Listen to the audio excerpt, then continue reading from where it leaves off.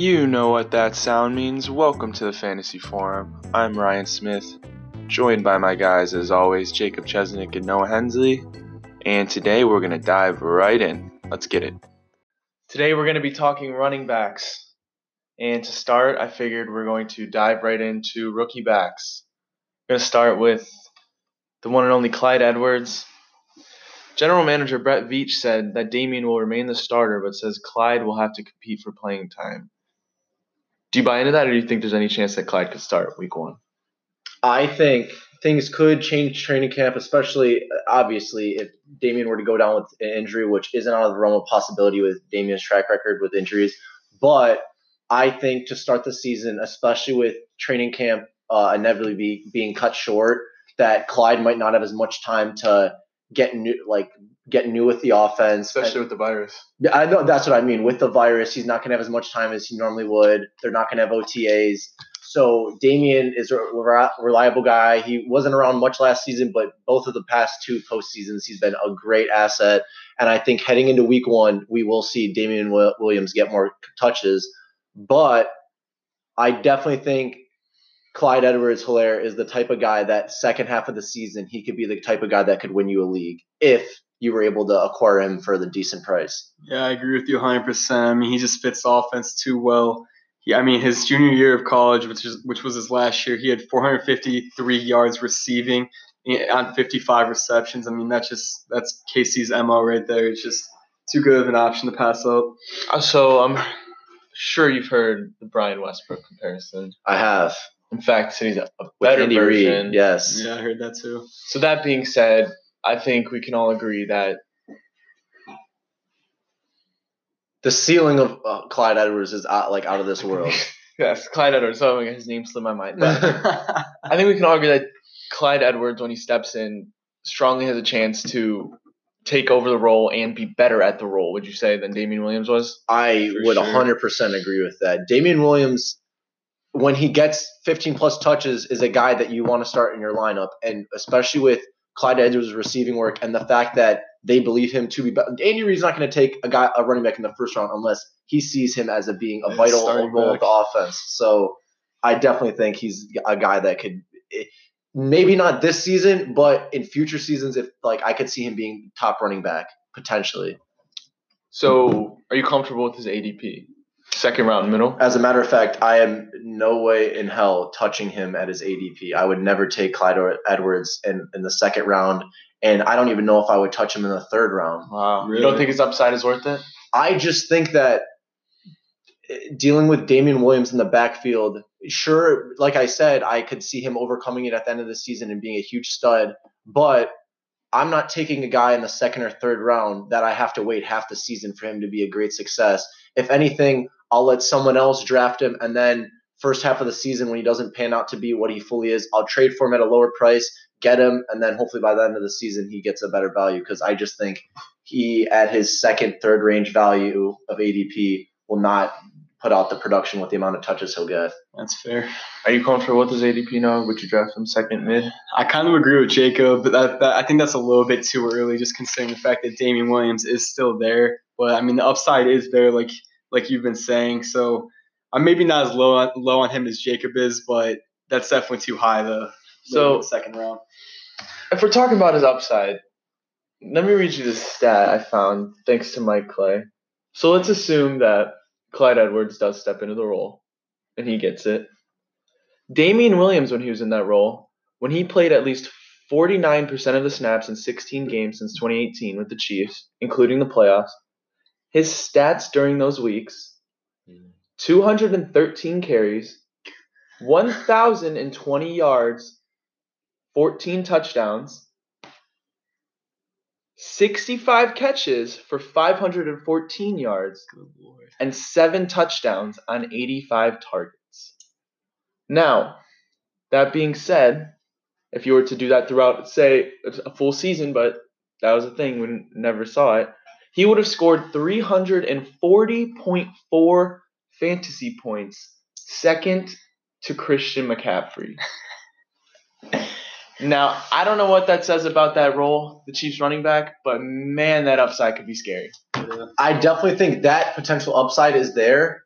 I just think with Damian Williams, and maybe were you saying more for the Chiefs running back role or Damian Williams, or like what were you saying? Is that just for not to take credit from Damian Williams, but to just show what somebody can do when they thrive in that role? And like we said, we believe Edwards could be a better version in that role than Damian is. I definitely think that type of role is his ceiling. Now, do I think that that's his ceiling for his rookie year? I don't think so. That though, I think I did see that statistic, and that's for me, that's too much loosey-goosey math just because a lot of that includes his Damian Williams postseason, and the past 2 years in the postseason, he's been on a tear where he does much better than he does in regular season.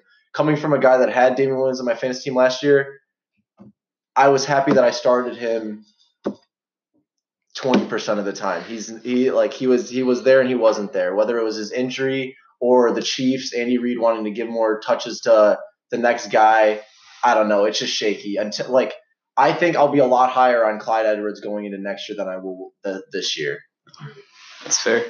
Which is funny to say, just because if Clyde Edwards was at an affordable price in my eyes in 4th or 5th round, I would be talking the hell up out of him. I'd be his biggest hype train guy. I'd be saying this and that about him.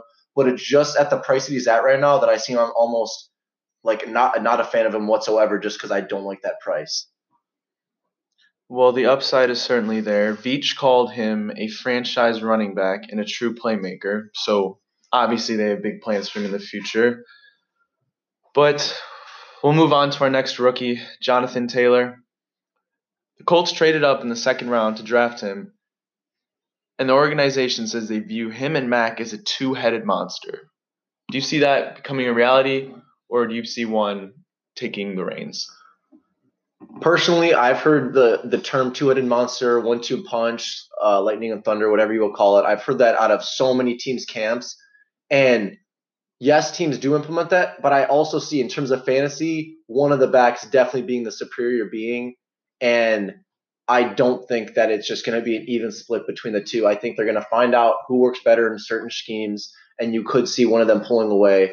I think to start the season, Mac's floor is a lot higher than Taylor's, but I think that, like Clyde Edwards, that all of these rookie backs, including Taylor, could be that guy that towards the back half of the season starts to take over that lead role, and you see him being the one of that 1-2 punch and commanding a lot of those. Yeah, I hear you there, but I think it'll be more towards the middle of the season, if anything, rather than the back half with Taylor snatching the reins. I mean, Mac is yet to play a full season, I think. That is correct. He's just going to – if that happens again, maybe if it's early on, they see what Jonathan Taylor can do. They're going to give him that starting job, and there's no way Marlon Mack gets anything back from it. I agree with that. And again, they did trade up to get him. That's certainly important. Says something. Yeah. But in college, just as a reminder of how good Taylor can truly be,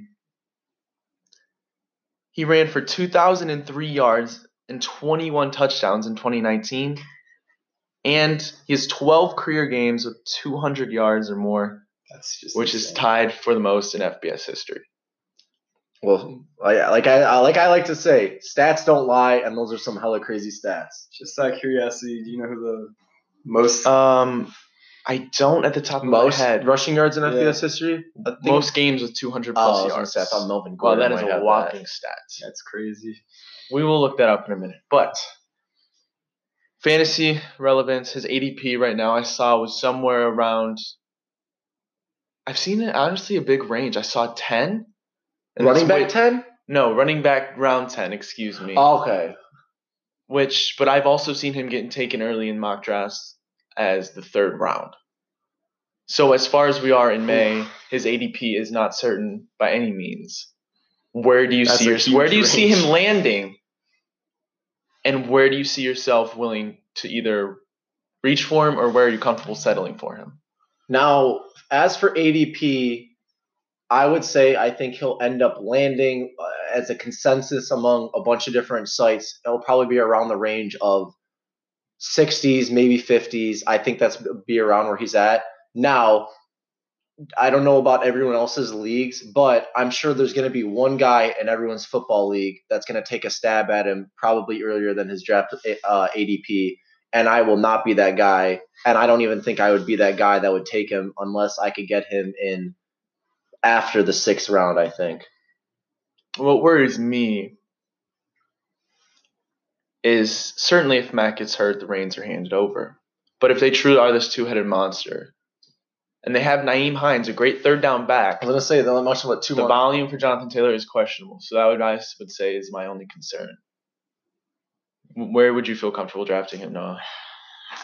I gotta say, Jacob was pretty much spot with the 50s and 60s. Even that is probably more of a reach. I would say 70s or 80s, just because Naheem Hines is still there, even if Marlon Mack does go down. Yeah, I mean, Naheem Hines is where he's more of a pass catching back anyway, but you just can't take that risk. Let's say you find yourself in the fifth, sixth round. You already have 2 stud running backs. You don't like any of the receivers there. You feel like the tier has changed. Would you take a shot at Taylor? Yeah, I'm more than comfortable doing that if that's the case. But that's only if you have 2 solid backs already. You know what I mean?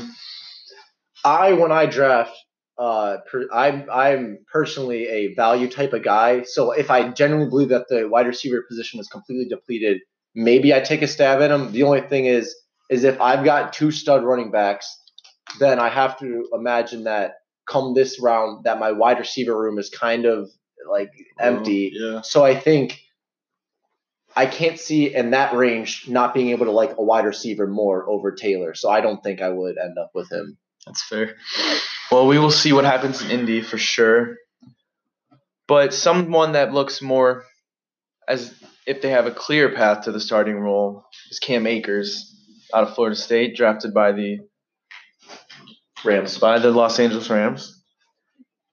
And the only competition he really has is maybe split touches with Malcolm Brown. You don't think Darrell Henderson is? There's speaks that Darrell Henderson will take away work too, but I've heard starting role is between Akers and Malcolm Brown. Really? And the Rams did. I think that's good news. The Rams did pick Akers with their first pick in the draft. Have to replace Gurley for sure. His ADP is around, like I said, he's going much later than Clyde. I think he's a little behind Taylor. Would you be more willing to take a stab on Taylor or Akers? I think I'd rather take Taylor for sure. And I even have DeAndre Swift going before him on my rankings. I think just that another kind of running back by committee situation there. You have Malcolm Brown, who's kind of proven himself as last year was Gurley's pretty much replacement when he wasn't there. Darrell Henderson barely got any carries, and as you said, they're kind of phasing him out, it seems like, but he's just not really high up there for me. I think I would be like in a situation. I'm not saying his ranking is higher than either of the two, but I see myself more likely in taking Akers than Swift or Taylor solely for the fact that I think Akers ADP from what I've seen and what I think it will be, I think Akers ADP will be more affordable clearly than Taylor or Swift. And I still like the Rams offense even with the loss of Todd Gurley and Cooks. I still believe in Sean McVay, and Malcolm Brown, as we've seen, has still never been that guy to lead a backfield. Even when Gurley missed a game or two here or there, whatever. Even when whoever he's back and miss a game, he's still not that guy that's going to command like a whole 14 plus carries on a day, like a weekly basis. Darrell Henderson was shocking last year because the thought going in with Todd Gurley was that okay, he was going to be the guy that was going to complement Gurley. Right. He was going to have a lot of value. Say this happened with him, and he had some big plays. He had some nice gashes, but ultimately we didn't see that much work out of Henderson. And in fact, Malcolm Brown got more touches than he did, and I don't think Malcolm Brown's going to take the role. So I think that Akers has a good shot to be that guy. Todd Gurley was still top 10 in running back touchdowns, and he's going to get I don't know. Honestly, I'm not sure how the receiving work's going to pan out, but I think he'll be considerable receiving work. Yeah, I know. I'm just honestly, he might be even on the same receiving work, if not more than Taylor or Swift. So even that's a bonus to him, especially in that Rams offense that likes to throw the ball so much. We're going to talk about running back by committees. One of the most confusing for me and quite irritating, honestly, is Detroit. You know me. I've said how much I've enjoy watching Kerryon run the ball. And unfortunately, he didn't get to do that much due to Matt Patricia and his injuries, of course. But while that backfield is confusing, they have Bo Scarborough, both Johnsons, and now DeAndre Swift. Not the only team with two Johnsons. There you go. But Swift is a power runner. He's 5'8", 212. Ty Johnson, of course. Smaller guy, gets there's more receiving work. Carry on. I have no idea what will happen with him. What do you see happening in Detroit? That's just poison to me. I say stay away from any running back in that backfield. I think I'd have to agree with Noah, though I'd say stay away. I'm all for at the right price. I would take pretty much anyone, and I think that of the backfields with Taylor, Clyde Edwards, and Akers, that I like Carry on a lot more than any of their counterparts, whether it's Marlon Mack, Damian Williams, or Darrell Henderson or Malcolm Brown, whoever. I like Carry on a lot more than I like any of those other backs that have rookies coming in to take their job, just because not only do I think Carry on's better, but I think he is going to ultimately probably get more looks. And the only thing that is stopping me from like loving either of them, just because I think their value could be somewhat there, is the fact that even when Carry on was the guy, he was barely even the guy. He wasn't getting bell cow type of carries. Even when he was, it wouldn't happen on a weekly basis. It was sometimes he was going to be pounding the rock so much and catching the ball, but then other weeks he was absent.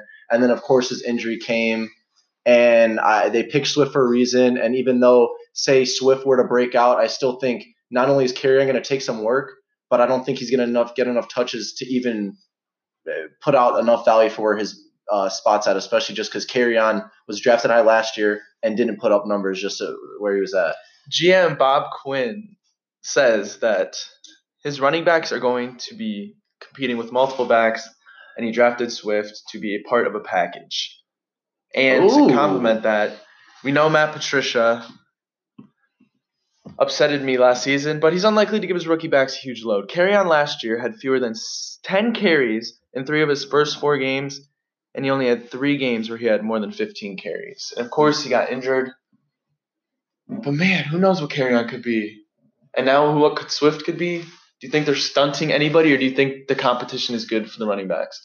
I almost feel like I'm distracted by this question solely for the fact that the thought of running them in packages, I think, gives both of them more opportunities. Because when I hear package, I think that means running 2 of them out of the backfield together, which means on the field more opportunity for either of them, especially if 2 of them are out there. That's more potential for more receiving work for either of them. So hearing that they want to run them in a package, that makes me a lot higher on both of them, honestly. And although the Rams' offense, the way they distribute touches, splitting them between the 2, I still think that neither of them are going to have enough. But Ty Johnson, he certainly can catch the passes. We will see what they do in that situation, but I don't know. So no, you would say you're staying away from that backfield? Yeah, that's still scary to me. I'm not going to risk having it. I mean, like Jacob said, at the right price, but I'm not going to go out of my way. If they somehow fall to me in the right position, I'll jump on it. But more than likely, there will not be a Detroit running back on my roster this year. More than fair. Too many questions. But we could see a potential role taker in Tampa Bay with Vaughn. He says he's likely to see the field, not he, but sources say he's likely to see the field immediately. And he is noted highly by Bruce Arians for his pass protection, as well as his catching ability out of the backfield. People compare him to David Johnson in a Bruce Arians-style offense. And he rushed for over 1,000 yards both years at Vandy. How do you feel about that? Do you see him potentially coming in right away, or do you see Ronald Jones kind of taking some of the carries away, or possibly I'm going to say his last name wrong, Darren Ogunjobowale or something like that. You know who I'm talking about. I know who you're talking about. I never knew how to pronounce it. Do you see either of those taken away from Vaughn's game, or do you see Vaughn really taking the roles? I see Ronald Jones. Like you said, Bruce Arians was complimenting him on his pass protection, stuff like that. Maybe we'll see a little bit of Vaughn on offense, on passing downs more than likely, but I think Ronald Jones is still going to be that guy that takes a load of the carries, and he'll get most of the running downs. And that seems a good RB2, maybe a flex option on some weeks, but I think Vaughn is still a stud, but He might get a lot of the passing attempts, but I'm sticking with Ronald Jones as their runner. I think I would take Vaughn over Ronald Jones 9 times out of 10. Like a lot in part due to even Peyton Barber he's good between the tackles, but not really. He's just like he's just kind of a. I know I'm saying in the past he was a reliable guy, but even though Ronald Jones is not the guy to take touches away from a great back, even with Peyton Barber, you think that Ronald Jones has the way flasher back. They didn't really like Ronald Jones. He got more work than he has in seasons past, but he still wasn't a bell cow by any means. I don't think they like Ronald Jones too much. They got rid of Peyton Barber. Bruce Arians complimenting him on his pass protection and receiving ability is great, especially working with Tom Brady, because rule number 1 for Tampa Bay backfields is that they have to be able to protect Brady. So I think the better protecting back will be the guy out there on all 3 downs, or at least on the 3rd down. And that if they're saying it's Vaughn, then it's going to be Vaughn. And Ronald Jones has some hands, but I think if they're already complimenting Vaughn's hands, he could even take over that role, even though Ogunbowale, whatever the hell his name is, had taken that previously. Also, though those reports out about David Johnson were out, Bruce Arians pretty much nipped that in the bud by saying that he doesn't see Vaughn being that David Johnson type of guy. So, yes, I don't think his potential is there to probably be a running back 1, and he definitely won't meet the David Johnson in Arizona with Bruce Arians numbers. There's too many mouths. Yeah, I definitely think there's too many mouths. But as we've seen in the past, Brady loves throwing to the backs. One of the backs may be a huge emerger as a receiving threat, and that could be Vaughn. It could be I see Vaughn being a bigger asset than Ogunbowale, whatever the hell his name is, right off the bat. And I think that they don't really seem to like Jones. They got Vaughn at kind of a hefty price. You could make an argument that not really, but I definitely think that there's a larger role for him in that offense than Ronald Jones or Ogunbowale. Yes. Also note, when Ronald Jones did get the starting job last year, eventually, that game he was benched. Really? And Bruce Arians has been vocal about his concerns, I'll say, about Ronald Jones. So certainly Vaughn. Has he had issues with the pass protection? Because I thought that was an yes. issue. Okay, that's that for that. Yeah. That was it. He said he benched him. Lack of pass protection. And that was with Jameis. With Tom now, who's 43, 44. There's no way they're putting a guy in there that's not going to protect his quarterback. So out of our rookie running backs, Clyde, Taylor, Akers, Swift, Vaughn, out of those 5, who do you see most likely to end up on your fantasy roster, if one? I mean, I don't know about most likely. I'm not really high on drafting any of the rookie backs, but one I would definitely bank on being the best is Clyde. I would say Clyde in terms of if we're talking who's going to finish the best, but who's more likely to be on my fantasy team, I would say 100% Vaughn.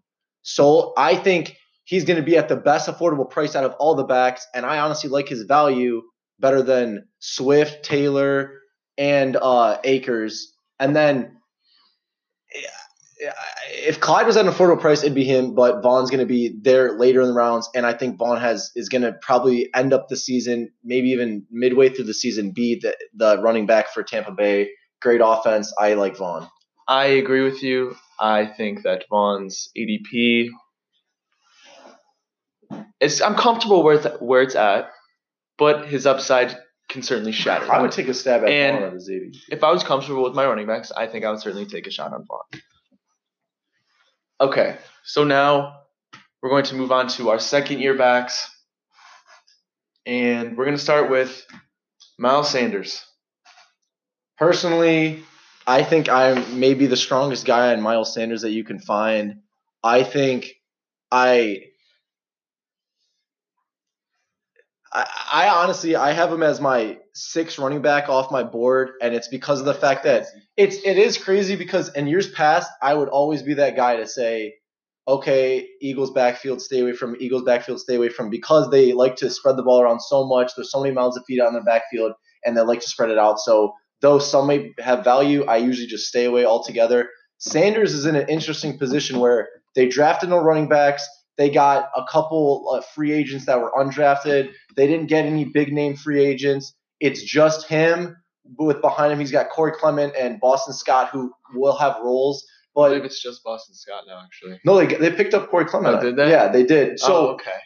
I still think That doesn't scare me that much. I think those three in there, I think Miles Sanders could potentially actually be a bell cow back. Now, there's still time for them to get a free agent. Now, perhaps I've seen a lot of things out that maybe they'll get LaShawn McCoy. If they get LaShawn McCoy, my feelings on him will change a little bit, but I still think he would be a lot more productive than most Eagles backs in the past. And not only do I think he'll get most of the running work and probably get around 230, maybe 240 carries, which would put him over 1,000 yards, I think, but he was a beast in the receiving game last year. He had 50 receptions, averaged over 10 yards per catch, and had, I think, at least 3, maybe 4, I think it was 3 receiving touchdowns. I think his receiving work will even bump up even more so coming in this year as the number one back. I think he should have over 60 receptions easy, over 1,000 yards on the ground, and I think he should have over 10 total touchdowns, making him, I think, a surefire RB1 and going to be a big steal on draft day. I don't have much input there on Miles Sanders. That all sounds pretty enticing, and you're talking about quite a bit. But to me, that guy that you should be talking about is Josh Jacobs. After his stellar rookie year, I mean, he finished third in rushing. Only behind Chubb and Derrick Henry. Not in that order, but he had 1,150 rushing yards and 7 touchdowns. And Mike Mayock has also said that he plans to get Jacobs involved in the passing game even more. Well, to me, if we're going to talk about Sanders and Jacobs, I'm actually very high on both, but I would say I'm more higher on Sanders. I mean, for God's sake, Boston Scott is in your backfield. Miles, I think, will definitely take it away. A little scary stat for Miles Sanders haters. Between weeks 9 through 16 and week 9, right around when he really took the reins, he was running back 8. He outscored Alvin Kamara, Aaron Jones, Joe Mixon, and Nick Chubb throughout that span. And what was a concern when he was in college was his ability to hold on to the ball. And in 2019, he had 1 fumble, which was very surprising. He could handle the ball very well. But the only concern for me was the touchdowns, and I'm sure there are more to come.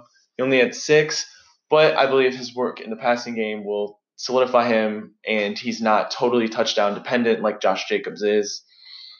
But you can make an argument for both of them for sure. I think, just to add on to what you were saying about the touchdowns, the reason I'm not worried about the touchdown department is because he had 3 receiving. I think I could even see that bumping up a little bit with him getting more receiving, maybe 4, probably around 3 or 4. But the rushing touchdowns, Boston Scott, once Miles Sanders had like an MCL sprain or something in the last game of the season, so he in the first half of the last game, and then Boston Scott had 3 rushing touchdowns that game. I'm sure at least one of them, maybe 2, would have gone to him. That would have bumped it up. But also the first half of the season when Jordan Howard was the lead back, he had, I believe, 6 or 7 rushing touchdowns in just that first 8-game span that most likely would have went to Sanders if he was lead back. Even take a couple away, say he gets 5 of those, that's still a great upstick in volume. So, who do you think is a better pure runner, Miles Sanders or Josh Jacobs? Josh Jacobs. Pure runner? Josh Jacobs, right? I'd say Josh Jacobs. But if that includes open field, I like Miles Sanders in the open field a lot more than I like Jacobs. Yeah. Do we trust him? Because I know Mike Mayock has said he plans to get Josh Jacobs more involved in the passing game. And I really do hope so, because if Josh Jacobs established a passing game, he could be dangerous. He averaged around 18.6 carries. I believe he played 13 games. I think he's by, and then he was hurt a couple. But he hurt his shoulder. He had 10 touches twice and 5 games with 23 touches or more. And that stat concerns me a little bit just because of the inconsistency with the game plans. 1 week he's getting 10, 1 week he's getting 25 plus. But I like Jacobs as the runner. I think with them drafting Ruggs, it's going to spread it out more.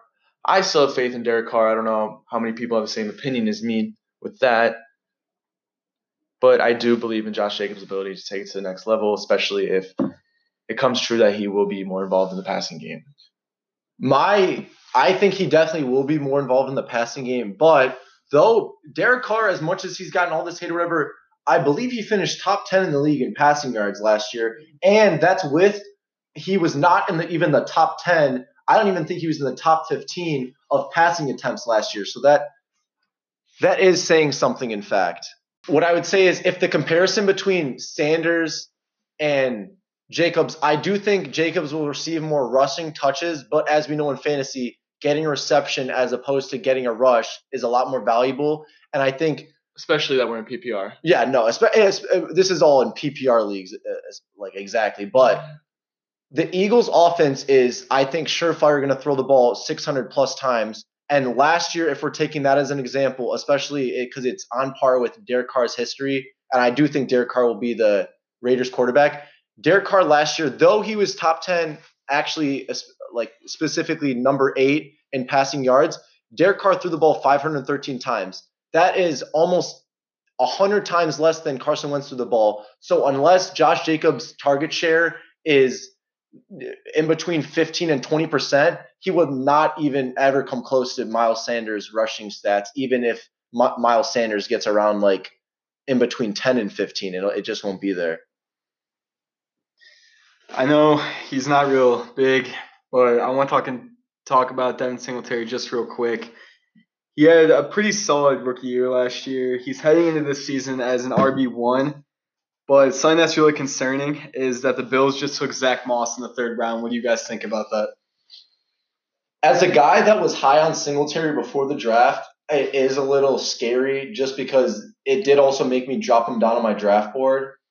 And I was already nervous on Singletary just because I thought he could be that guy. And they gave him more work at the end of the season, but I was worried that with maybe between his size and the offense that they were trying to run, that maybe he wouldn't actually end up being the bell cow type of guy. And especially with them getting Zach Moss so early, I'm just hesitant now. Yeah, that's exactly where I'm at. Just wanted to hear where you I would say for myself as a guy who wants to see Devin Singletary succeed, I would say drafting Zach Moss certainly drops his drafting position, even if it's just in the slightest. I'm personally not too worried about it. I think they truly do believe in Devin Singletary's ability. I am super glad there's no more Frank Gore. He might have been the most frustrating player for me, having Devin Singletary on my team. And what did upset me is I saw Zach Moss comparison to Frank Gore, and it really just made turned my day the wrong way. But I believe in Devin's ability to catch the ball as well as run it. And, man, watching him, he is shifty.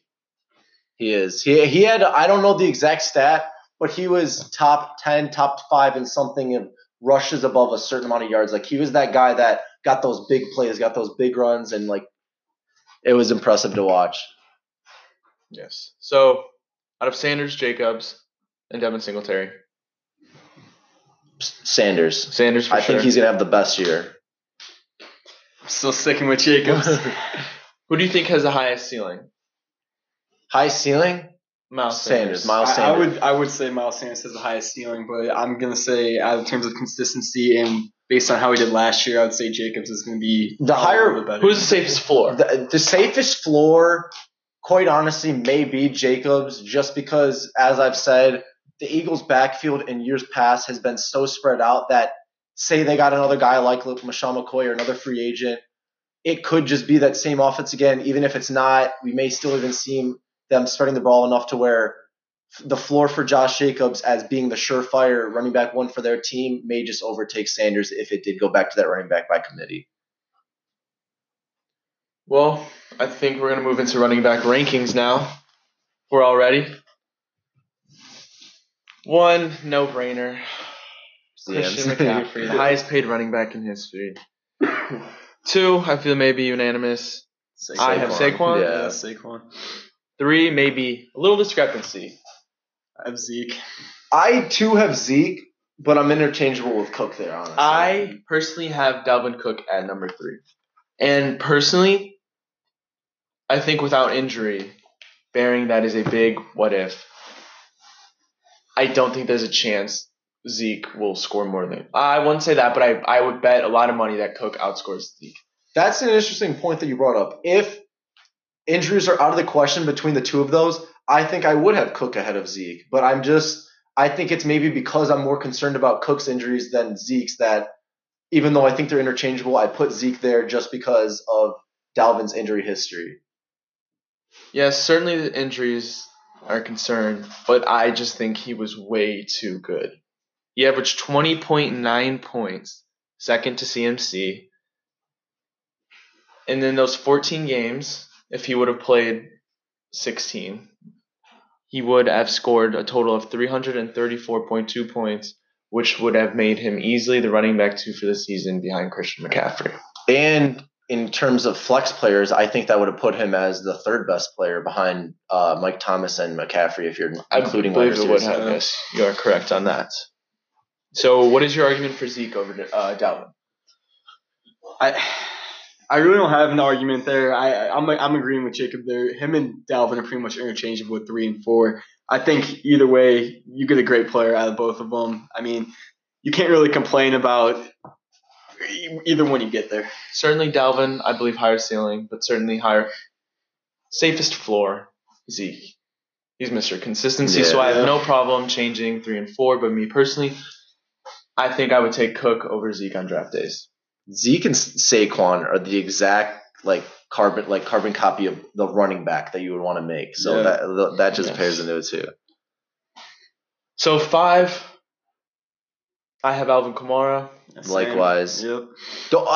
I think this ranking could change if there was a holdout. I think that maybe taken for granted come rankings and stuff is that people like Mixon and Kamara, we could see holdouts with either two of them, which would drop their ADP, which if they're not signed, obviously it would be very hurtful for fantasy football, but you may just be able to get a good value just if their ADP drops due to holdouts. Number 6. We're going to have some discrepancies here. I have Nick Chubb. I have Miles Sanders. I have Derrick Henry. I have Miles Sanders on my 8, not too far from you. I have Derrick Henry all the way at my 9 and Chubb at my 11. My reason for putting Derrick Henry at 6 is, like I said, he's getting 300 touches at the very, very least. Finished as running back 2, correct? Last year, I believe. No, running back 2 was Aaron Jones. You are right. Derrick Henry would have been. He's definitely the rushing yards. Aaron Jones, in PPR, Aaron Jones is number 2. Yeah, okay. Yes, which is we're talking about, so okay. Yes, you are right. But I don't see them changing their game plan much. Derrick Henry. I believe Ryan Tannehill will continue to throw the ball somewhat, and this is another reason why I'm not that high on A.J. Brown. But with Henry, I think he's coming into a contract year. I think he's going to absolutely tear it up. He wants his money, which he well deserves. And I think his volume is so attractive to me that I'm willing to put him up there. I agree. He's right after Chubb. I have him at 7. I would even put him in my top 5 potentially. Now, I could see Henry moving up my board, especially with one of the names I have there. But I like Henry, and I would be fine with having him on my team. The only thing is that I think we've seen the peak of Derrick Henry. I think that his last year production, though it was absolutely phenomenal, top 5 back, I'd love to have him on my team. I don't think there's much room for him to move up from there. Not only his rushing yards, his rushing touchdowns, those are both numbers that if he did improve on would be so minuscule that you wouldn't even notice. And I think that in terms of receiving work, he's always just going to be that type of guy that will get a couple looks per game, but he's never going to be implemented enough in the receiving game to change his value. So I just think that last year is best case scenario for how his season goes. So that's why, though that is a great scenario, he's just a guy that doesn't have a higher ceiling like a guy like Miles Sanders that I think could just, though we don't know what he can do, he could do even better than that. I agree with you there. He's not really a dynamic back. He's more of a just obviously run first guy. I mean, he's not often on the field when they do pass, but I mean, he's obviously a great pass protector. He is the focal point, yeah. I can't remember the name of the guy under him. Dion Lewis. He was traded, and with Henry, injuries are a bit of a concern. Certainly not as much as Cook, I would say. But Henry also fits that Zeke Saquon of being that guy that's built to be like the perfect running back. Yeah. So I think, we know Jacob's Sanders spiel. No, why are you putting Chubb at 6? Putting Chubb at 6 because of the great year that he had last year in terms of rushing yards. I mean, you could argue that Kareem Hunt's going to get a lot of passing looks, but I would say there might not be as much passing, and they're just going to run the ball even more now with Kevin Stefanski. Their O-line got even better, so that's just going to give – I mean, look at what Chubb did with a poor O-line last year. This guy's just going to go downfield. He's fast as hell. What's stopping him? I certainly think. I think Kareem Hunt stopped him.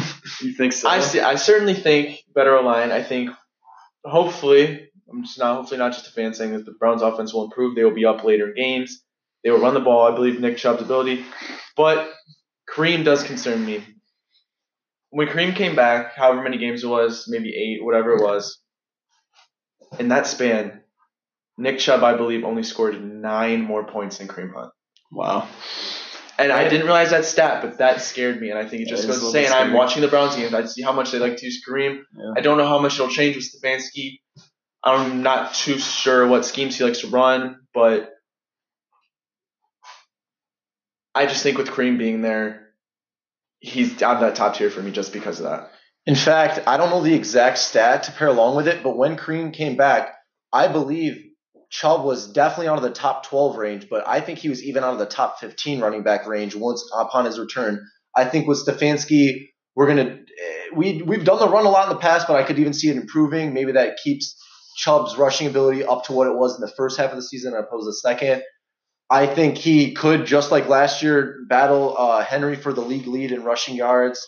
But just like Henry, I think Chubb is probably even a better pass catcher than Henry. But Henry doesn't even have a Kareem Hunt on the backfield like the Browns do. And Chubb's receiving work was little even before Kareem Hunt came. And then once Kareem Hunt came, he basically stole all of it from Chubb. So when the receiving work's gone, I'm kind of like down. I played down the running back like crazy.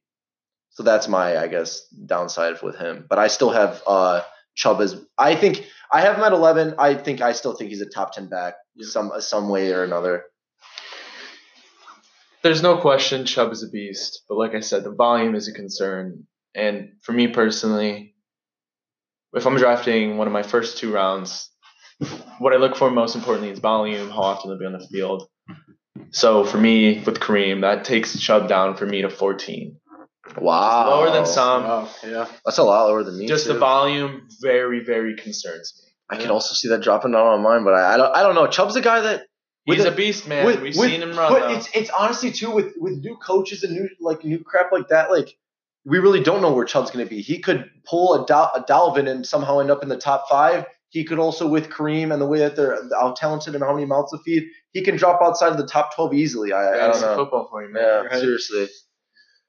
Okay, well, let's move on to our number 7s. Certainly, we're going to have some more discrepancy here. I thought we'd have more. No, you had Derrick Henry at 7, right? Yeah, Derrick Henry, not much more to talk about there. Yeah. That's my guy right there. Big dude. He's going to punch it in for me. Jacob, how about your 7? I have Eckler coming in at 7 for me. I have Kenyon Drake at 7. I'll let you go first for Austin Eckler. Well, there may be some bias with me personally just because I am a huge Chargers fan, but I might even have more bad to say about Austin Eckler than other guys. I think Austin Eckler, even with Justin Jackson, even with whoever they like, I guess I still think the backfield is just mainly going to consist of Jackson and Eckler. Yeah. I don't think Eckler is going to be a bell cow type of guy that's getting 15 plus carries per game, not touches. I do basically a receiver out of the back. I was about to say, I think his rushing work will probably be around like 13, 14 carries per game. And though his receiving work was the main asset of his thing last year, and he'll definitely get more groundwork, which maybe even more rushing touchdowns because Melvin Gordon vultured so many rushing touchdowns upon his return. I think that with the new replacement of quarterback, say what you want about Phillip Rivers, he put them in scoring position. They scored a lot of touchdowns, the whole offense. I think that the offense is going to score less touchdowns, which will mean that the running back group now, even though it's just Eckler, I don't think he's going to get as many rush touchdowns as we've seen Melvin Gordon get. And his big factor, though he's going to have improved rushing, which will help his more stats to get him more points. The receiving work that he received last year was absurd. He's not going to be able to return that just because Phillip Rivers, once again, he got a lot of hate. He threw the ball a shit ton. He threw the ball. It wasn't top 5, but he was higher top 10 in the league. He threw, I believe, around 590 passes, and Eckler received over 18% of those targets. And that's with Melvin Gordon being in the backfield for 12 of the games. Now, even if he kept that 18% target share, which even though it's outstanding, and with Keaton Allen and Hunter Henry, I still think he could keep around 18% target share. But with Taylor and potentially then Herbert replacing Phillip Rivers, I think the amount of passes thrown is going to drop significantly to the point where even getting 18% of the targets, he got like 107 targets last year. It's going to be closer to like in the 80-90 range if he has a good year with them. So even with his passing, like targets going down, you think he won't run more then? Oh, no, I think he's going to get a whole lot more carries than he get last year. He'll come close to 1,000 yards. I don't think he's going to get 1,000 yards. And it all sounds like I'm talking down Austin Eckler, but I still think even with all this, I still have him as my running back 7. I think he'll have around 70 catches, 65, 70 catches. I think maybe his yards per catch goes down, but hey, it was at over 10 yards per catch, so that's all right. Even if it's higher 8, maybe 9, with 65, 70 catches, with around 200 carries, around 1,000 yards, probably closer to like 900. I still think he's going to be a guy that's going to get around 1,500 total yards, 65 plus catches, and a guy that's going to get 10 plus touchdowns. So that's why I have him in my RB7. The question for me isn't Eckler's ability, and I still have him as a top 12 back because of that. I think the Chargers know if they're going to want to win games, they're going to have to put the ball in his hands. For me, it's just more of his situation, and I believe he will get more carries on the ground for sure, and I still expect him to excel. I just don't know how much I trust Taylor. I don't think he's going to dump it off nearly as much as Phillip did. But like I said, I still believe in Eckler's ability. It's more just a quarterback situation for me, Tyrod. And even if they put Herbert in later, I don't know if I trust him or Tyrod enough to put him higher into that other tier. Can I share something? Yes. Now, would you guys agree that Austin Eckler is a better receiving back than LaShawn McCoy? And LaShawn McCoy's, it's arguably prime. Oh, for sure. Or no, would you say that LaShawn McCoy was a better pass catcher than Austin Eckler? I would say Eckler's could be a better guy. I would say LaShawn McCoy is a better overall hybrid. Yes. Austin Eckler, pure pass catching, sure. I would like to agree with that, but I mean, last year was pretty much the first year that we did get to see Austin Eckler pretty much all out. I mean, he did have a role the year before, but not as significant as it was last year when when Melvin kind of took the back seat to him. Mm-hmm. But I'd say we see another year of that, then yeah, I'd be more in depth to agree with you there. With Melvin being there and healthy, Eckler, yes, did not receive even close to the work he got last year, but when they gave him the ball, he was very good with it. He was a type of Alvin Kamara type of guy, even though obviously he didn't get as many opportunities. He had great output with not only his yards per carry, but his yards per catch, as we saw early, and even though he did get more touches, Alvin Kamara's rookie season. Now, it wasn't Eckler's rookie season last year, but he was phenomenal. And I think that from what we've seen, Tyrod Taylor started 2-3 seasons with the Buffalo Bills. In that range, when LaShawn McCoy was healthy, if you equivalent his injuries to a full season standpoint, his receptions per year were around in the 50-60 range. Now, if we think Eckler's a better receiver than that, I think that he could easily have 60 range, maybe even – I don't think he'll be 70 range. I think he could maybe touch 70 receptions, but I think 65 range is perfect for Austin Eckler's receiving output. And I think that with history with Tyrod and LaShawn McCoy, we see it is possible with him. He does like to give a deep ball every now and then, but also Tyrod Taylor is a safe kind of thrower. He's going to throw to the guy that he thinks is actually going to get him the ball and not an interception. So – fair point. Just curious, where do you guys have Drake? Personally, I'm very high on Drake. My ranking of him may not say it. I have him as 12. I could see him crashing into my top 10. I'm actually fairly high on Drake, especially with seeing how he did with the end of his season. I'm actually right with you. I have him at 12 too, but just as you said, he could easily enter my top 10. Yeah, so like I said, I have him at 7. I know in Arizona there's certainly a lot of mouths to feed, and I feel that is the main issue in terms of volume. But we've seen Kenyon Drake shine already on the Arizona Cardinals. Thank the Lord he's out of Miami. Adam Gase, man, look what you could have had. And what I like about him especially is I've seen him pound the hell out of the rock on that team. He ran over Cleveland, 4 touchdowns, 130-plus yards, I believe. Don't remind me. And I expect the Cardinals – they surprised me last year. They were better than I thought. And with adding D-Hop, they added Simmons, man, best linebacker I've seen in a while. I expect them to be winning more. I expect them to run more. And the only thing is Kyler's legs. I know he likes to do it a lot, but I believe Drake will have a significant role in Arizona. Yeah, I agree there. I agree. My thoughts as I see it, though, just if you want to look at a downside, just because we've heard so much great about him, is that, well, also, this is coming from a guy, even when he was on the Dolphins, I was always probably higher.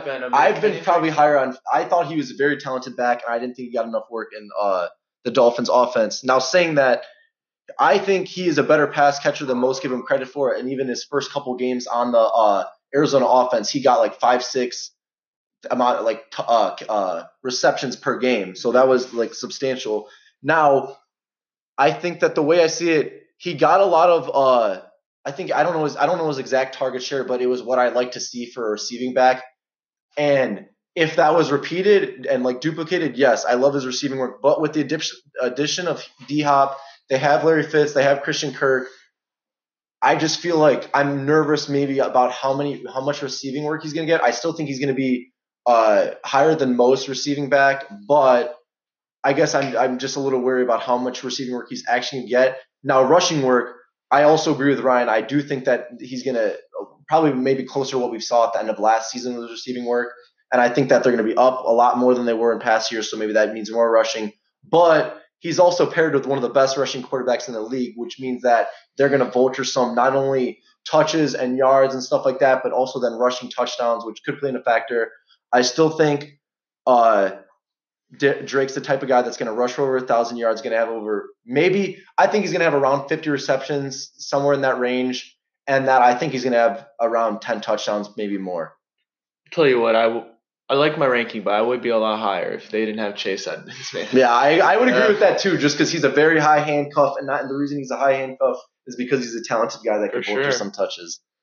Okay, so Jacob, who do you have a running back 8? I see you have somebody different. I was about to say, my 8, I think, will shock you guys a lot, and I'm not even that high on this guy. I just think Joe Mixon is the type of guy that, with the new offense with Joe Burrow, I honestly like their offense probably a lot more than most guys. I like AJ Green coming back. He gets hurt now and then. He's getting a little bit older. I still believe in his talent. I like Tyler Boyd a whole lot. They still have John Ross, who, as we know, isn't going to be a wide receiver 1 or 2, but he's a guy that could stretch the defense. I like Auden Tate, and I think that Joe Burrow won't be a top quarterback coming in the league, but I think he'll be an improvement. Their offense threw the ball a lot. They were also down a lot. At the end of the season, last season especially, we saw what Joe Mixon could be. If he's a guy, I think he's a guy that could be, if not top 5, definitely top 10 in carries per game. He can catch the ball. Gio Bernard's there. But if he got around 12% target share, even with that, I think we could see him around like maybe close to 50% receptions, maybe not there, but definitely over 40. I think he'll have over 1,200 yards on the ground, and I think that in an improved offense, we could see him get a lot more scores. And if he gets over 10, 12 touchdowns with close to 50 receptions, over 1,200 yards on the ground, he could be a guy that's a great steal also, but he's also got that contract that he may hold out for. But okay, I mean, Joe Mixon, even after what he did to me last year, I still have him at 11. I think as you said, the Bengals offense to me is on the up and up. They just got T. Higgins too. I feel like Joe Mixon, like you said, he's a pass catcher. He's going to get a ton of carries. As long as he doesn't hold out, I feel like he's there. He's going to be he could easily enter my top 10 again. I think he just depends on how good the offense is. Exactly. And their O-line, it did get better, but they still have some holes there that they need to work on. But other than that, he's stellar. I think the opportunity is most certainly there for Joe Mixon. And it's like we've all been just waiting for him to grab it and run with it. We all want it. It's the truth. The only thing holding me back, I have Mixon at 10, still top 12 back for sure. I love Joe Burrow. I want to see their offense turn around before I draft a centerpiece on my offense around it. Yeah. But I believe the opportunity is definitely there, and I could be totally wrong. He could finish top 5. For certainly, I think top 10 is very reasonable. And I think if he falls because of that, he could certainly be one of the biggest steals in the draft. But I don't know if I would necessarily touch him if it cost me a first or early second round pick. I agree. Yeah. He's too risky, but Definitely. that's that risk reward pick. Right. All right, so I see Jacob at 10. You have Aaron Jones. We're going to talk about him, and then we'll get into the trivia. Best value. Best value, and then we're going to get into the trivia. But before, let's talk about Aaron Jones because he's in an interesting situation.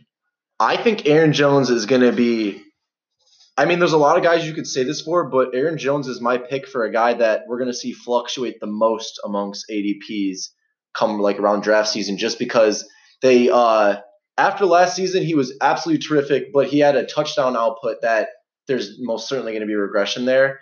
And pairing with that, though he was finished in PPR as RB2, he got a terrific amount of touches, but it still was not at bell cow level. Jamal Williams certainly has he still vultured a great deal of touches. Quite irritating. And now in the second round, their first skill position pick, the Packers select A.J. Dillon. So that's even a worse sign for Aaron Jones' value, especially with Matt LaFleur talking about how he wants to implement all 3 backs. That can't be good for Aaron Jones. I would pay a lot of money to be in the Packers war room on draft night. I would have paid a lot of money to hear what they were saying, man. I'm sorry for the Packers fans because I would be very upset too, but cheers to Bryce Love. That's all I'm going to say. For real. Noah, your thoughts on Aaron Jones? I have him pretty much around the same area. He's my 9 back. I agree with a lot of what Jacob said. Obviously, he's going to regress. It's just natural. But he's still going to have a lot of output. He's basically, I mean, you can pretty much consider him a receiver at this point, considering after what the Packers did on draft night. He doesn't really have much else to throw to. Maybe he'll line up in the slot. Yeah. Certainly, I have Jones at 12. For me, it's just more of a matter of Williams being there. The volume, I think touchdown regression is certainly going to happen. But he's still very valuable. His talent is no question. So certainly a top 12 back for me as well.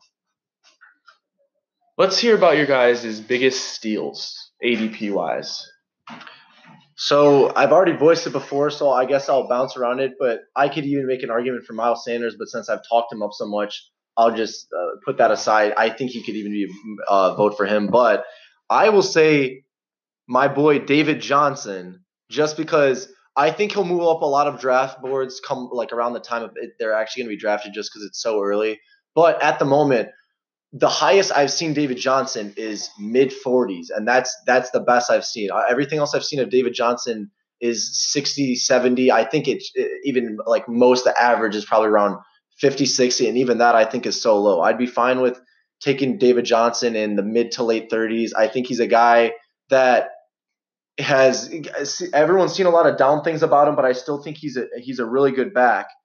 Now, the landing spot of Houston is a tremendous upstick of his fantasy value, aside from just because Kenyon Drake completely just took over his role in Arizona. But if he's replacing Kenyon Drake, then that's not much of a fantasy guy you want to have, just because though productive, Carlos Hyde did not have he had good rushing stats, but no receiving stats.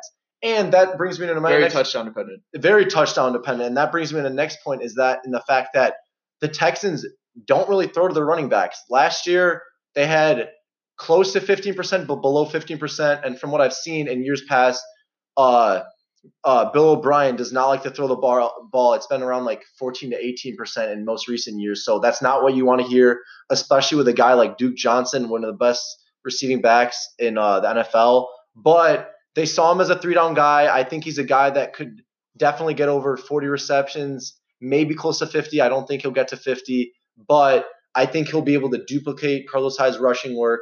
And because they don't have a guy like D-Hop and whatever, I think he'll be more of a focal point. Now, because they don't have D-Hop, maybe their offense doesn't thrive as much. I still see him as a guy that could get around 10 touchdowns, maybe more, but probably 10's about his best case scenario. maybe best case scenario, obviously more, but 10's maybe more of his landing spot. More than 40 receptions, over 1,000 yards on the ground. And for a guy that you can get in the late third round at very end, but definitely a guy that you can get in the fourth, maybe fifth, that's a total steal to me. So what round do you feel great getting him? The fifth? I would feel great getting him in the fourth, depending on what fourth you're talking. Like if I got David Johnson in the 40s, I would be thrilled. You're not worried about Duke Johnson taking any of the work? Because personally, I am. I've heard they're happy with him, and I don't know. That just worries me a little bit. Plus the Deshaun thing, he's never really had that running back to dump it. Certainly DJ could fill a role, but I don't know if he will. So I'd say that's my only concern. I agree because, like I said with Kyler and Kenyon Drake, not only is what's it called? Deshaun going to get a lot of more rushing. Like he even rushes him more than Kyler. He's going to steal so many carries, so many yards, and even then rushing touchdowns. So that may come into effect. But Carlos Hyde still had 6-7 rushing touchdowns. Give that to David Johnson. Give him some more receiving touchdowns. And I could even see a situation with David Johnson and Duke Johnson being such great receiving backs that they keep both of them in on third down. And without having a guy like D-Hop, they run a 2 running backs set where either one of them can get it. And though you don't want to listen to too much coach talk, and no one's really that fond of Bill O'Brien. Bill O'Brien said he saw David Johnson as a 3-down back, and even though it seemed like he had some personal vendetta against DeAndre Hopkins, he wouldn't just get rid of him and replace him with a guy if he didn't see a nearing focal point view for him in the offense. Well, we will certainly see what unfolds in Texas. Hopefully for the Texans fans, he can fill the shoes of D-Hop, but that certainly is a big shoes to fill. Big shoes to fill. Noah, do you have any running back you feel is a steal based on their ADP? I'm going to say Todd Gurley. He's obviously there's major concerns with his arthritic knees, but he's going to be the main back in Atlanta. Sure, he might not get a lot of receiving looks, but you think he will? No, I'm saying I don't think they drafted anybody on offense today. And if we're talking about receiving work in Atlanta, like I said, Matt Ryan throws a ball. He missed the game last year, but he still finished top 3 in pass attempts per game, I believe. Yeah. So that's saying something. I agree with you. Curly could be good. And Devonta Freeman received when he was on the field, received a great amount of receiving work. So I could see that being in. So what round would you feel great getting Gurley? Honestly, if he's there in the 4th round, I'd be happy to take him. Okay, I'm going to say this real quick, but I have a quick answer, but I'm curious if you guys, if you don't, that's okay. Is there a running back you're not touching on draft day? For me, it's James Conner. James Conner? Yep, not going near him. I feel like come those guys, I don't know. I feel like I could throw so many guys that I wouldn't draft that I could get like at Le'Veon's price. So I feel like the guys that I wouldn't touch, I'll just give for the first 3 rounds. And for that, I guess you can expect to not see, I don't know. I've seen Gurley's value vary, and I think that I don't know. I couldn't throw him in that category just because he could outplay significantly. I think that Fournette is a guy that unless he slipped extremely low, I don't want Fournette at his first 2-round ADP. I agree with that too. All right, I'm going to give my take on my guy, and then we'll get into trivia. I'll try and be quick. The guy I'm not touching, like I said, unless he absolutely fell to me, which even then I don't think I would. I don't think I'm touching Mark Ingram. And I literally have a jersey of him. It pains me to say that because I like him. I just see his touchdowns, no way in hell it's sustainable. He is certainly regressing. I don't see him being much in the passing game in Baltimore. I don't think they're going to be winning by as big as they did, as often as they did last year. I don't see JK having a huge role, but I certainly am seeing what they have in him. And I think with the touchdown regression, he's another year older.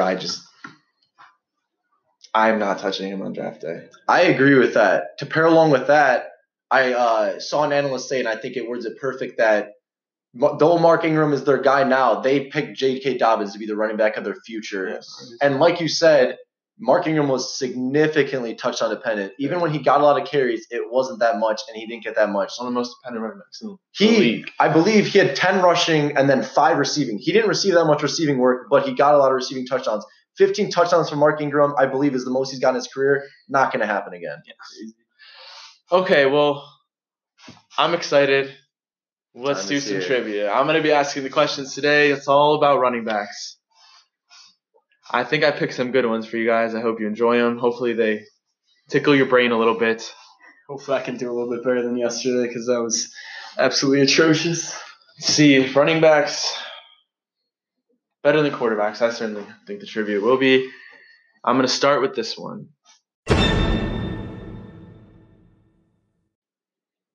In the last season, 2019 season, who were the top 3 running backs in terms of receiving touchdowns? In terms of receiving touchdowns, Who received the most touchdowns? Mark Ingram catching? for sure. Mark Ingram, Austin Eckler, and shit. Are we doing this one by one, or do you want to? Oh, I apologize. That's I was okay. I don't know I if was you guys rattling want them to. off. We can go one by one, even though I've already just said 2. I'm with you on Austin Eckler there. I'm going to say Aaron Jones as my number 2. And you can go ahead and say your third. Aaron Jones is deceiving. If I'm correct, I believe Aaron Jones, I think he only had like 4 or 3, honestly, even though he had great receiving work. I think Mark Ingram, because like I said, I believe he had like 5 rushing touchdowns, which for running back is a lot. I think Austin Eckler had 8 or 9, which is outstanding for that's insane for running back. I feel inclined to guess CMC just because he's that receiving guy, but I'm hesitant. I'll take a look at my guys. Well, I'll tell you this.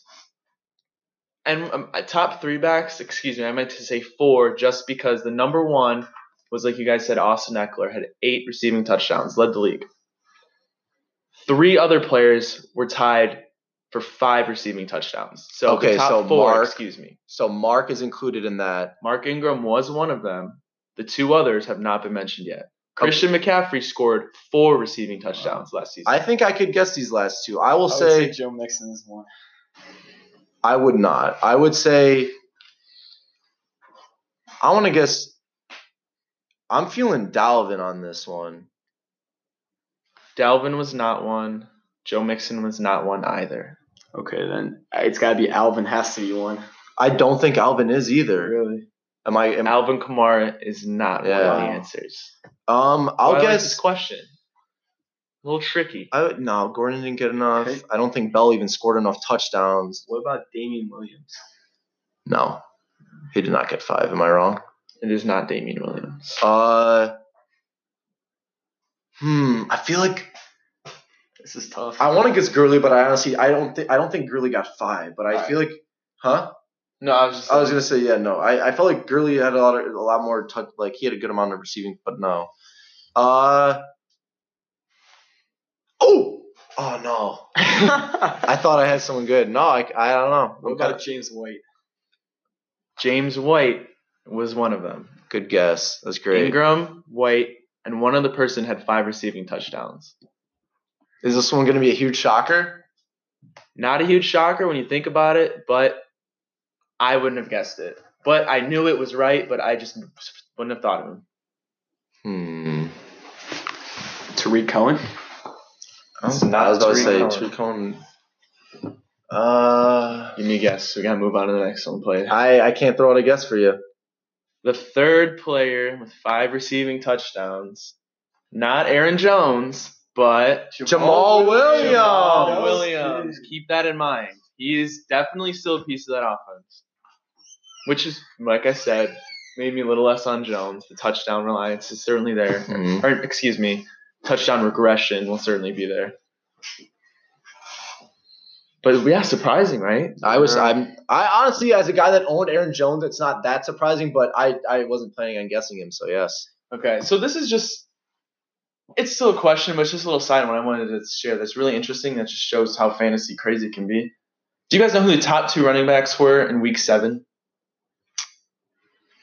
Probably not going to guess them, so you don't throw something out and I'll tell you. The top 2 running backs in week 7, Chase Edmonds and Latavius Murray. Wow. Because they both got that backup role when Yeah. Kamara was out and when DJ was out. Yeah, Handcuffs can be useful, man. They can very much so. Okay, so for this question, I laid out the top 5 rushing performances in a single game for the 2019 season in terms of total yards on the ground. I know it. Or I know 2 of them. Let's Derrick hear 'em. Henry's obviously going to be Derrick Henry got over 200 yards. Bonus points if you can tell me the yardage within 5. 220 in the last week of the season, Derrick Henry. Derrick Henry had 211 the last week against Houston in 2019. Sure. That was the second top rushing performance. I'm going to that guess season. 225 for Leonard Fournette in week 5. 6. Week 6? Yes. So close. Leonard Fournette rushed for 225 yards for the greatest performance of the 2019 season, week 4. Wow. And I had it down to the number. Against the Denver Broncos. Crazy. And then I think, okay, so you said top 5 rushing performance of the year. Yes. Can one player have a couple of those? There's one player with multiple. Derrick Henry's that it's player. Derrick. Correct. And then I think Joe Mixon even may be a guy that slides into that, no? He was very close. Very close. Quick nods also go to Kenyon Drake and Nick Chubb, who missed it by just a couple, maybe just one more run. Huh. So then, No, you have any idea? It might be Dalvin. Yeah, I'll tell you this. Derrick Henry, CMC.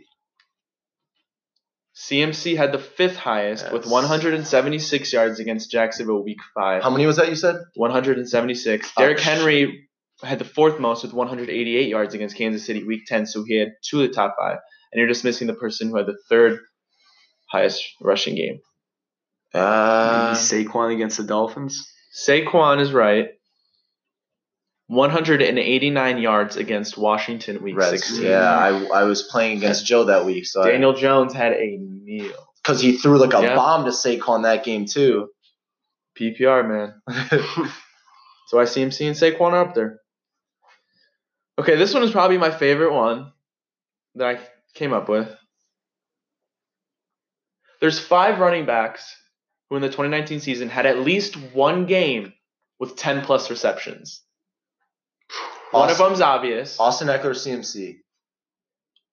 Austin Eckler had one game with 10 or more receptions in which he scored 15. He had 15 receptions in week 7 against Denver. Like and a mere 6 yards? I'm not positive, but he only had a mere 7 rush yards. I knew his. And you said CMC? Yes. CMC is the only player with multiple with 5 games of 10-plus Holy receptions. cow. That's insane. 9 games with at least 7 receptions. That's incredible. Yeah. No wonder why he's highest paid. Isn't that crazy? That's outstanding. Whew. And I'm not going to lie, there's one other one that I think you could get, but the other 2, maybe not. So there's top 5, and we just named CMC and Eckler, correct? Yeah, so there's 3 others who had one game. You want to go back and forth just because, like, That's fine. I've just been, like, Dude, it's So you go next. I got to be honest, I think there's one you're not getting. I think. But prove me wrong. There's got to be. Tariq Cohen. No, he had 9. I knew he had a couple games where he was about Zeke? No, Zeke was not up there. He is mostly had like 7, I think, one of the weeks. Yeah.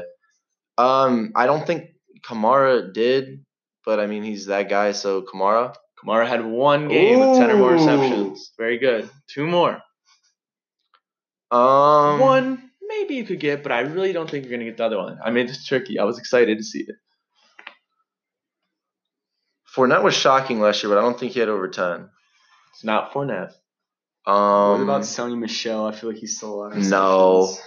It's not Sony Michel. Wait, let me look at I think it would have been White. Let me look at my big board of running backs because I only have like my top 20 rankings in this, so it's got to be just one of those receiving back guys. Shit, though, I guess it's like. Oh wait, if I go. How about I give you guys a hint? Yes, please. Both players were in the AFC. The remaining players were in the AFC. Running back. I'm gonna guess that both. I mean, obviously the rest of these two guys are gonna have to be guys that are solely like receiving backs, and that.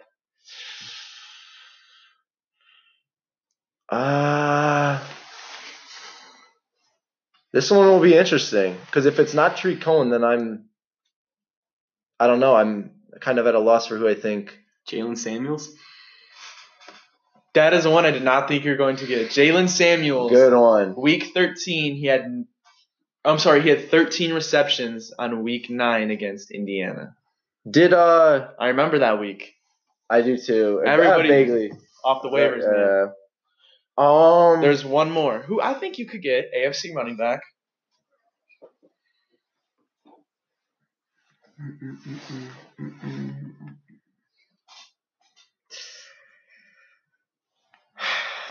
Dang, this is tough. I'm gonna have to have a timer. I don't know. Naheem Hines was not. The only other player with 10 or more receptions who did it once was Le'Veon Bell. Really? Huh? I don't think I would have guessed Le'Veon. I wouldn't have either. He had 10 receptions 1 week. This one I like as for in terms of next year, some trends. Who are the top 3 running backs of the 2019 season from week 11 to week 16? Who are the top 3? Yes. From week 11 to week 16. Joe Mixon. No. Kenyon Drake. No. Miles Sanders. Miles Sanders was 3, and the other 2 shouldn't be hard. Derrick Henry. Yeah, that was my guess. No. Really? What? Saquon. No. Fournette? No. Dude. I mean, CMC. Very good guesses. CMC was 1. Yeah. And then we're just looking for the last one? Yep, number 2. Aaron Jones, I don't know. No. Let me get one more guess and then let's say. Could it be? Let's see Raheem Mostert. That's a good guess. That is a really good guess. Ezekiel Elliott. Really? Yes. And I had Zeke on my team too. That's shocking. Yes. But Miles Sanders, man, just another reason. I know. All right. And for this one, I love this one. Is this your Actually, last one? I'm going to save this one for last. I'm going to go. I have one more and then one throwback. All right. For this one, which running back has finished top 5 in 3 of the last 4 years? Which running back? There's one running back who's finished top 5 in 3 of the last 4 years. Zeke. And Zeke finished as running back 12 in 2017, but he only played 10 games because remember that? That's incredible. And it's crazy. He was on pace to finish as running back 3 that season behind Gurley and Bell. That's what I said earlier, Mr. Consistency. Yeah. That's why his floor is just astounding. But, all right, we're going to wrap up this episode with one last trivia question. I thought it'd be a little fun to do a throwback. In fact, I don't mean to steal your thunder. I wrote 2 of myself, but okay. I think that could provide as interesting. Are yours current?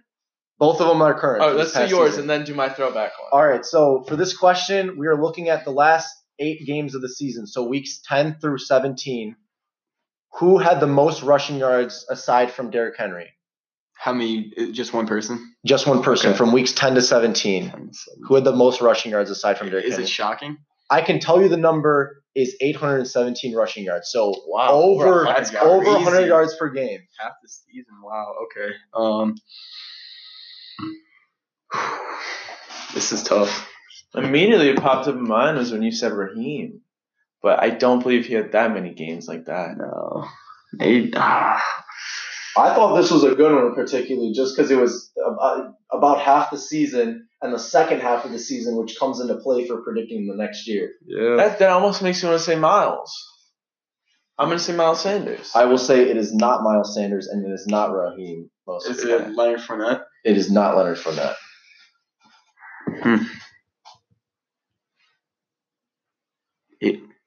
It's got Dalvin? Was it Saquon? It was neither of the 2. Wow. It's got to be someone we're missing. This is crazy.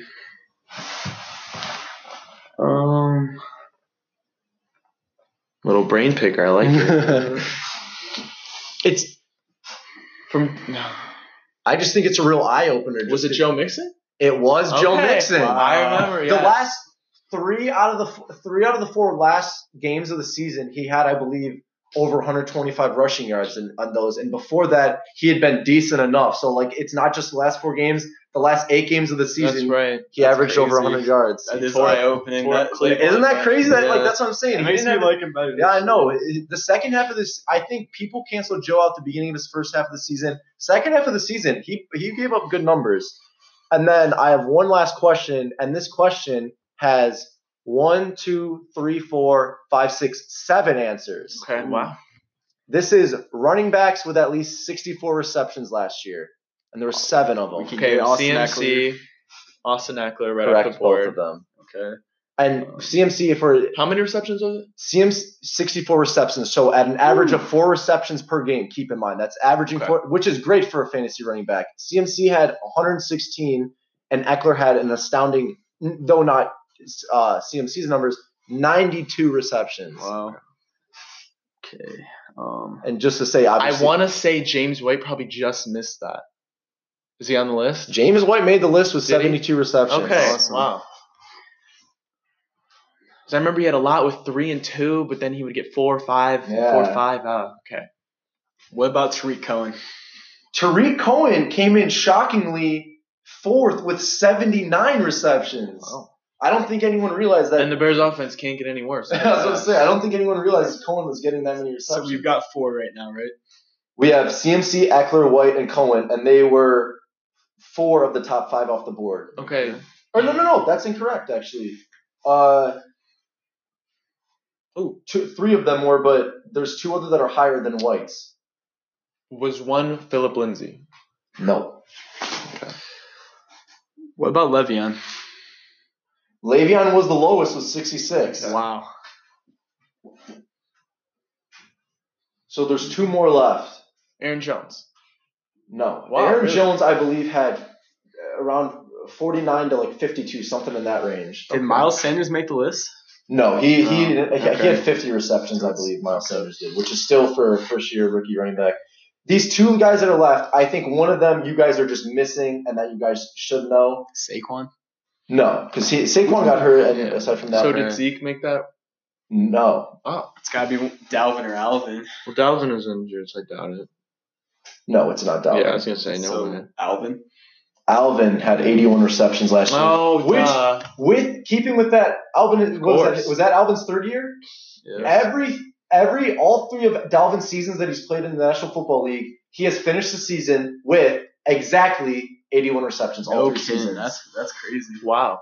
So is there one more still? There's one more, and this one I think is the most eye-opening one of them all, and I think you guys will be shocked. Is it a top 10 back?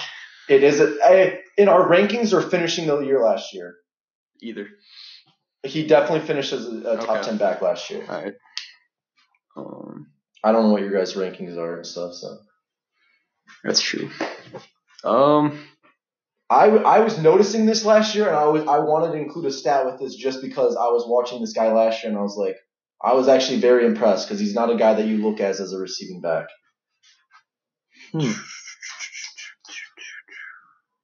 I'm going blank. Yeah, I mean, this is crazy. So do you guys want me to just say it then? yeah, go ahead. Sure. With 76 receptions, which comes in 4th in the National Football League, Leonard Fournette. Oh, I was going to say Leonard Wow. Fournette. He was killing it from a reception Really? standpoint last year. Wow, that is eye-opening. And The that Jaguars hate him. I don't know. But that concludes my trivia portion. All right, well, thank you. That was very good questions. We're going to end the episode on one more. It's going to be a little throwback question. This question, I believe, will be difficult, but I have faith in you to at least get a couple. Little throwback. Name the top 5 running backs in the fantasy football season of 2015. And this is PPR, correct? Yes. Do you want to go first? Your first guess? Both of my first 2 guesses. Actually, I'll guess a safer pick. I'm going to guess with my first pick, AP. I'm going to say Devontae Freeman. Devontae Freeman is most certainly in it. Well, I will say you guys got the 2 that I thought you would. Devonta Freeman finished 1. Adrian Peterson finished 2. Now, I will be shocked. I'm actually very impressed already. I will be shocked if you guys can name any of the other 3. So now I think I was thinking of year 2016. I was going to guess Gurley and David Johnson, but I don't believe. I was going to say Marshawn Lynch. Ooh. Marshawn Lynch is not, and I believe in 2015, which was Gurley's rookie year, He was? I believe he finished 11th. Oh. 2015. Simpler times. Man, when I say who's number 3 on the list, never in a million years would I have guessed. But Are I did any witness of it. the, are any of the 3 guys left still in the league? Can I ask that, or do you know what? I don't believe any of these 3 are rostered. I do not believe that. Really? I don't believe so. So Le'Veon Bell's not on this list? No. Wow. He might have been Le'Veon Bell hurt finished 1 in 2017. Mm-hmm. Oh. Or no. Yes, he either finished 1 or 2 in 2017, him or Gurley. So But yes, Le'Veon Bell's not on this None of list. these 3 are rostered. I don't believe they are. I want to guess LaShawn McCoy, but I feel like he was hurt that year or something like that. So I feel like It's not LaShawn. I'm going to say Eddie Lacy. It's not Eddie Lacy. that was a good guess, though. I don't know around when he was on a tear, but that was a really good guess. Big boy Eddie Lacy. Giant boy Eddie Lacy. 2015, not rostered. What about Jamal Charles? Jamal Charles is on the list. Jamal Charles is not on the list. Did he get hurt that year? I'm not positive he's not on the list. I think he had to have got hurt that year because that was a tremendous guess. Hey man, I'm running out of steam here. Damn, I know him. Maybe I could give you the team. I was about to say, tell us the teams. Let me look it up to make sure. I'm trying to think of a Pats running back because I feel like 2015 maybe. No, maybe just one of their plug-in guys like Rex Burkhead or something. I was just say, even when James White was killing it, I don't think James White cracked the top 5. One of the guys, wow, I do remember this now very well. One of the guys, the number 4 running back that year, was a member of the Pittsburgh Steelers in 2015. Oh my god. Wait, was it really can't think of his name. Shit. Williams. Was it Williams? It was D'Angelo Williams. Wow. I forgot about him. I remember I had him on my fantasy team one of those years. Okay. Wow, I was so shocked. Yeah. Do you guys want more hints? Yeah. Mm-hmm. Tell us the 5th running back, I believe, was on Tampa Bay. Doug Martin. Doug Martin finished 5th. Now, the 3rd running back that year was the most surprising to me. And do you have any last guesses before I give you a hint, which I think you'll get it with the hint, and you'll be like, wow. I'm like totally blanking just because it's totally like I don't know. Talk about a 1-year stud. One and done. One and done. Was it DeMarco or was that too early? It was not DeMarco. Although DeMarco had 2 DeMarco years. had multiple years. Trent Richardson? I believe this guy only had one really Huh? I believe this guy only had one really solid year. Great year, phenomenal year. If he's finishing 3. I'll go ahead and give us a hint. Yeah, I guess give us a hint then. He was the running back for the Los Angeles Chargers. Dude, that didn't help me at all, actually. I can't think of anything pre-Melvin. I'm struggling to even figure out. Like, I can't even. Like, I'm totally blanking on who came before Melvin. I know it was like LT. All I'm thinking is Danny Woodhead. Oh yeah. Is it Danny Woodhead? Danny Woodhead finished the 3 running back Are you in kidding me? 2015. That's crazy. What? Danny Woodhead. I forgot about him. He was. What? I remember that year. It's funny because when he's proposed the Los Angeles Chargers, I thought Danny Woodhead, but I'm like, okay, who was Danny Woodhead behind? I know. Yeah. Isn't that crazy? Wow, he must have had like 80 plus receptions then Yeah, for him to something come. like that. Wow, I'm about to look up that now just because I'm so amazed at Danny Woodhead. But that also just shows how much Philip likes to throw to his running backs. Well, that's going to do it for us today. Thank you for listening. This was our running backs episode. Next episode will be our wide receiver episode. I'm very excited. That is going to be my favorite one. Thank you. Tell a friend. Stay tuned. Thank you. Goodbye. See you later.